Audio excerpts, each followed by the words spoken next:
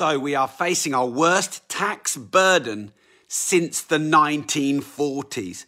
For 80 years, we are facing our worst tax burden. I'll let you know who has provided this data. It's actually the OBR. But in the late 70s, early 80s, tax rates got in the 80s of percent. And I don't think people really understand how high taxes are and the full implications of Brexit and COVID and wars. And I think that we need to batten down the hatchets and be ready. And I'm going to share some things I think you can do, but I think we all need to stand up and speak out. Otherwise, 85% of what you sell and what you earn and what you spend will be tax. Do you want to work 8 to 9 hours out of 10 for the government? My guess is no. Then we need to really look at this very seriously. Okay, so according to the OBR, who are the Office for Budget Responsibility, we are, Britons, and this is going to be pretty similar across the world, facing the biggest tax burden since the 1940s. This is despite apparently Rishi Sunak's £6 billion giveaway and the things that he did recently. I'm not sure that enough was done. Let me know what you think, by the way. So the national insurance threshold was increased by £3,000. Not really sure how much that's going to help. Fuel tax duty was cut by 5 pence a litre, but hasn't it gone up like 25 pence? So they can cut it a bit, but if it's already gone up a lot, then what difference is that actually making? A lot of people here are saying UK is finished. We, the people, say no. Things are getting serious here in the UK. I agree. I think they are. We must not hide from it. We must face it. We must stand up and speak out. You must have strategies and tactics on the ready. Now, look, COVID couldn't have been an easy thing for our government to navigate. But wasting billions on loans to the wrong people in COVID and having to write off billions that has not been paid back and will never be paid back, that is bad management of money. And spending billions on an app that was pinging the wrong people, that is a bad use of money. And across the board, the government have wasted tens of billions. It was something like 8 to 11 million in PPE equipment that they had to write off because they couldn't use it anymore, because it had gone out of date or wasn't fit for purpose anymore. So I am going to underestimate those three things, totaling around 20 billion pounds in tax paid money, in your money, in my money, that has not been invested properly or wisely.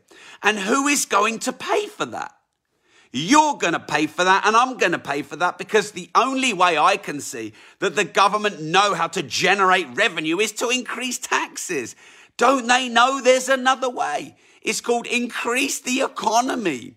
What about the support, the subsidy, the tax breaks and reliefs, and the incentives for entrepreneurs and creators to produce, to manufacture, to innovate, to design, to build? What about all of these incentives? And what about working with entrepreneurs, creators, innovators, instead of just saying, oh, you guys look like you're making a bit of money. We're already taking 70% of it. Let's have 75%. Let's have 80%.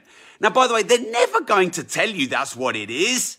But when corp tax is going up from 18% to 25%, when VAT is still 20%, when national insurance has gone up, when there's business rates, when there's VAT on what you sell and VAT on what you buy, when there's various taxes on what you buy and various taxes on what you sell, I've roughly worked this out. Roughly speaking, I pay about 70 pence in the pound in tax, which means for every 10 hours I work, 7 hours are working for the government. Where's the incentive for me to do more, to build more, to serve more, to solve more, to create more, to manufacture more and to produce more, which is going to increase the economy? Where is my incentive to do that and where is yours? We need to push back on this. Now, look, I'm not a government hater, but I do think that we put the government into power and we should hold them accountable. I'm not a Rishi hater, but come on, there was a lot of verbiage on how we're going to support you. But a fuel duty tax cut of 5 pence when it's gone up 20 and 25 pence is a token gesture at best. At best. The basic rate of income tax will be cut from 20p to 19p in the pound. Wow, 1 pence cut in the pound. Yet inflation is 7.9%, which means it's probably 10% or more. The governments are printing money over and over and over and over and over, which is called quantitative easing. I reckon in reality, because they don't put all of the goods and services into their inflation figures. I don't know why, because it's all spin. So I reckon in reality, inflation is 10 to 15%. Every year, your spending power is going down 10 to 15%. But wait a minute, they're going to cut the basic rate of income tax from 20 pence to 19 pence in the pound. And that's the basic rate, by the way. And they're going to cut fuel duty by 5p when it's gone up 20p. Come on. This is not enough. They are not going to fire up the economy and fuel growth and fuel production by increasing tax. The only way they're going to do that is to help entrepreneurs, creators, change makers, innovators, manufacturers and producers, help them to build more, to create more and to produce more. And I'm not just talking about the endless driving and striving for more. We had COVID, we had lockdowns, supply chains were shut, manufacturing was shut, production was shut, innovation was shut. And this needs to be fueled up again. And taking more money off the builders and the creators is not going to fuel the economy. And all of this, we're going to do a lot and look at us doing a lot. And we are doing it's unprecedented that fuel duty has been cut by 5 pence. It's unprecedented. Yeah, but it's unprecedented that it went up by 20 pence. I don't know if you watched the spring announcement, but there was some opposition to that, which I think is really important. So the Shadow Chancellor, Rachel Reeves, told the Commons, today was the day that the Chancellor could have put a windfall tax on oil and gas companies to provide real help to families, but he didn't. Today was the day the Chancellor could have set out a proper plan to support businesses and create good jobs, but he didn't. This is where I really feel things need to change. There is no help for starting a business, help for scaling a business. There is no help for a small business. With all the P&O ferries debacle that went on, P&O told the government they were going to need to make the 800 layoffs. They made the 800 layoffs, and then many people in government lambasted them and told them it was illegal and looking into their relationship and looking into the illegalities of this mass redundancy. When in reality, P&O told the government they were going to do it. It was circulated into government. Why didn't the government help? Why is everyone blaming P&O for the redundancies?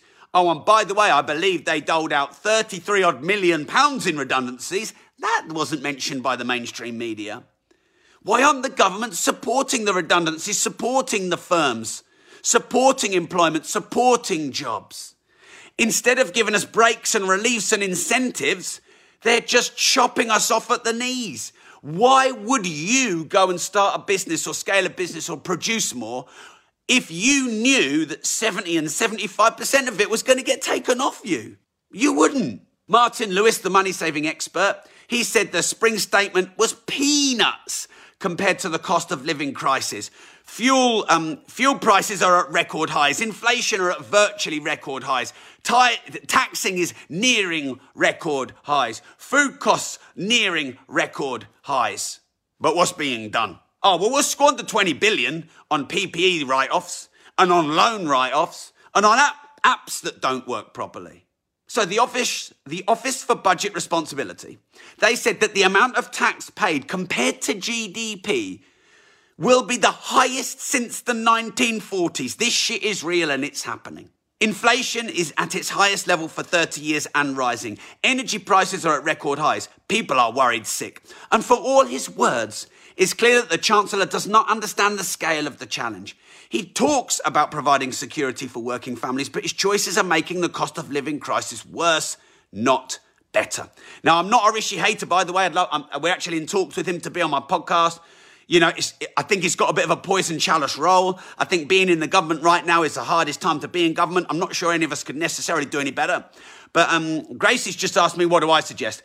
I suggest that you do everything you can to incentivize and to support production, manufacturing, output, creation, and fuel up the economy. The economy is driven by the manufacturing and the production of goods and services that are useful to the people, that can employ and create jobs and create taxation revenues and can create profits for entrepreneurs and make more living. So I don't know what unemployment is right now. I can imagine it's quite high. So imagine if we can get people into jobs because we create more manufacturing and industry. I mean, the UK used to be the centre of the world for industry. Now we do virtually no manufacturing and industry. Now, surely some manufacturing and industry in products and services that need to be fueled up because of the lockdown again, because of the complete constriction of the supply chain. There's a double win there because you can improve the economy and you can create more jobs. But there's no incentive. This is the problem. Why would I risk manufacturing, building or producing something if I knew 70% plus of it was going to be taken off me in taxes? Why would I risk doing that? And by the way, salaries seem to be on the up, yet the supply of really good quality workers is really hard right now. Brexit sent a lot of them out of the country again. So we've had Brexit and COVID and war, so triple whammy of making it difficult to produce and to create and to work and to earn and to live. Yet they're taking more off of us. It's wrong.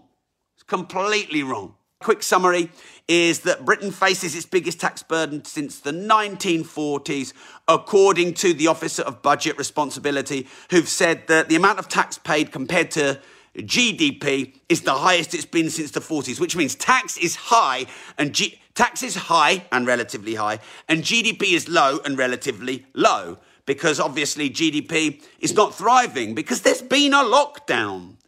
So if you turn off all manufacturing and all employment, give or take, there was obviously some employment through lockdown, but mostly not. But certainly production and products and services were virtually turned off. And that might have been the right decision, by the way. I don't know what you think, whether COVID 1.0 was the right decision to lock down. A 2.0 and 3.0 and 17.0 for me, definitely not the right decision. But I also respect it would have been a hard decision. COVID 1.0, I could definitely argue that was a decision I may have made. You wouldn't want to be responsible for millions of deaths. But once you got data and research and you'd seen it once, and you could start to see the impact in the economy. And I was saying in many of my lives, by the way, that there could be a 10-year implication of this in dramatically increased tax rises, many stealth rises, a load of PR to make out that they're doing a lot to help when they're really not.